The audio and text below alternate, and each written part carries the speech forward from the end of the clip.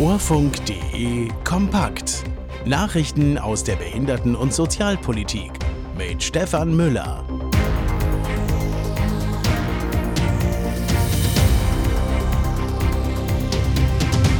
Paritätischer kritisiert verschärfte Abschiebungen. Proteste gegen Rechtsextremismus auch in Österreich. Spanien streicht Begriff Invalide aus Verfassung und Abgeordnete haben keinen Rechtsanspruch auf Arbeitsassistenz.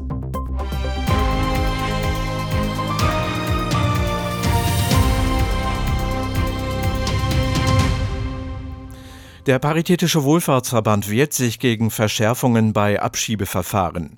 Vor allem kritisiert er, dass Inhaftierungen ausgeweitet und dabei die Unverletzlichkeit der Wohnung und auch die Privatsphäre unbeteiligter Dritter eingeschränkt werden sollen.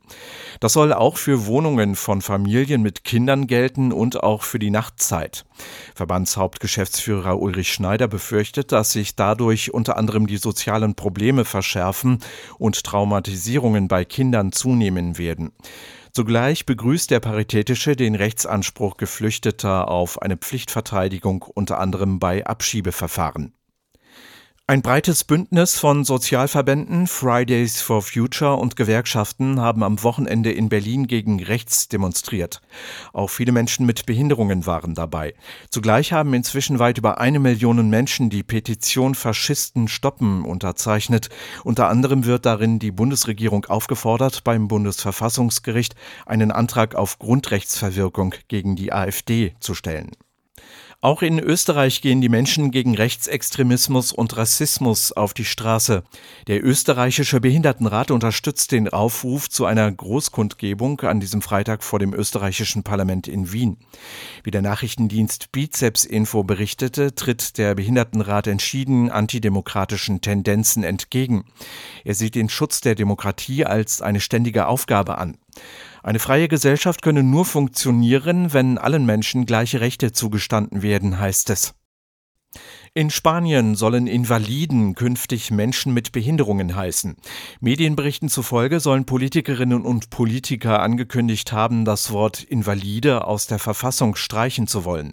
Demnach soll in der Verfassung anstatt von minusvalidus künftig von Menschen mit Behinderungen die Rede sein.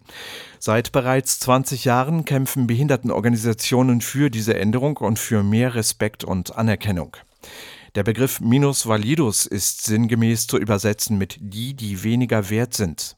Die Organisationen kritisieren den Begriff als herabsetzend und diskriminierend. Die regierende Sozialistische Partei und die oppositionelle konservative Volkspartei sollen nun einen gemeinsamen Entwurf für die Verfassungsänderung eingebracht haben. Parlamentsabgeordnete haben keinen Rechtsanspruch auf eine behinderungsbedingte Arbeitsplatzassistenz nach dem Sozialgesetzbuch.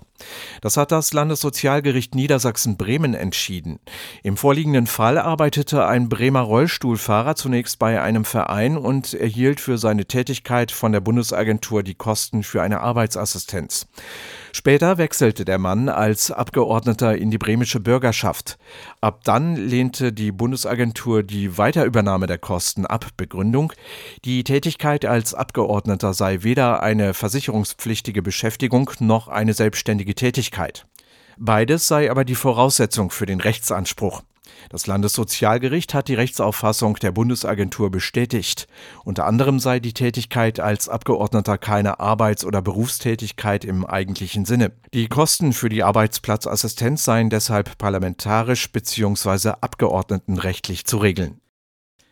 Zahlreiche gesetzliche Krankenkassen haben zum Jahreswechsel ihre Beiträge erhöht. Jetzt machen sich viele Versicherte Gedanken über einen Kassenwechsel. Allerdings könnten Betroffene nicht sofort wechseln, heißt es von Seiten des Vergleichsportals gesetzlichekrankenkassen.de. Wer wechselt, muss Bindefristen bei der alten Kasse beachten. So könne die Kündigungsfrist 2 Monate betragen. Eine Ausnahme gebe es bei einem Arbeitgeberwechsel. Hier könnten Betroffene bereits sofort die Kasse wechseln, bei Antrag innerhalb der ersten 2 Wochen nach Arbeitsbeginn. Keinen Anspruch auf ein Sonderkündigungsrecht hätten Selbstständige mit dem Wahltarif Krankengeld. Und das waren die Meldungen. Redakteur und Sprecher Stefan Müller. Diese Meldungen stammen unter anderem aus dem Infopool der Kobinet Nachrichten von Horus Aktuell und DBSV Direkt.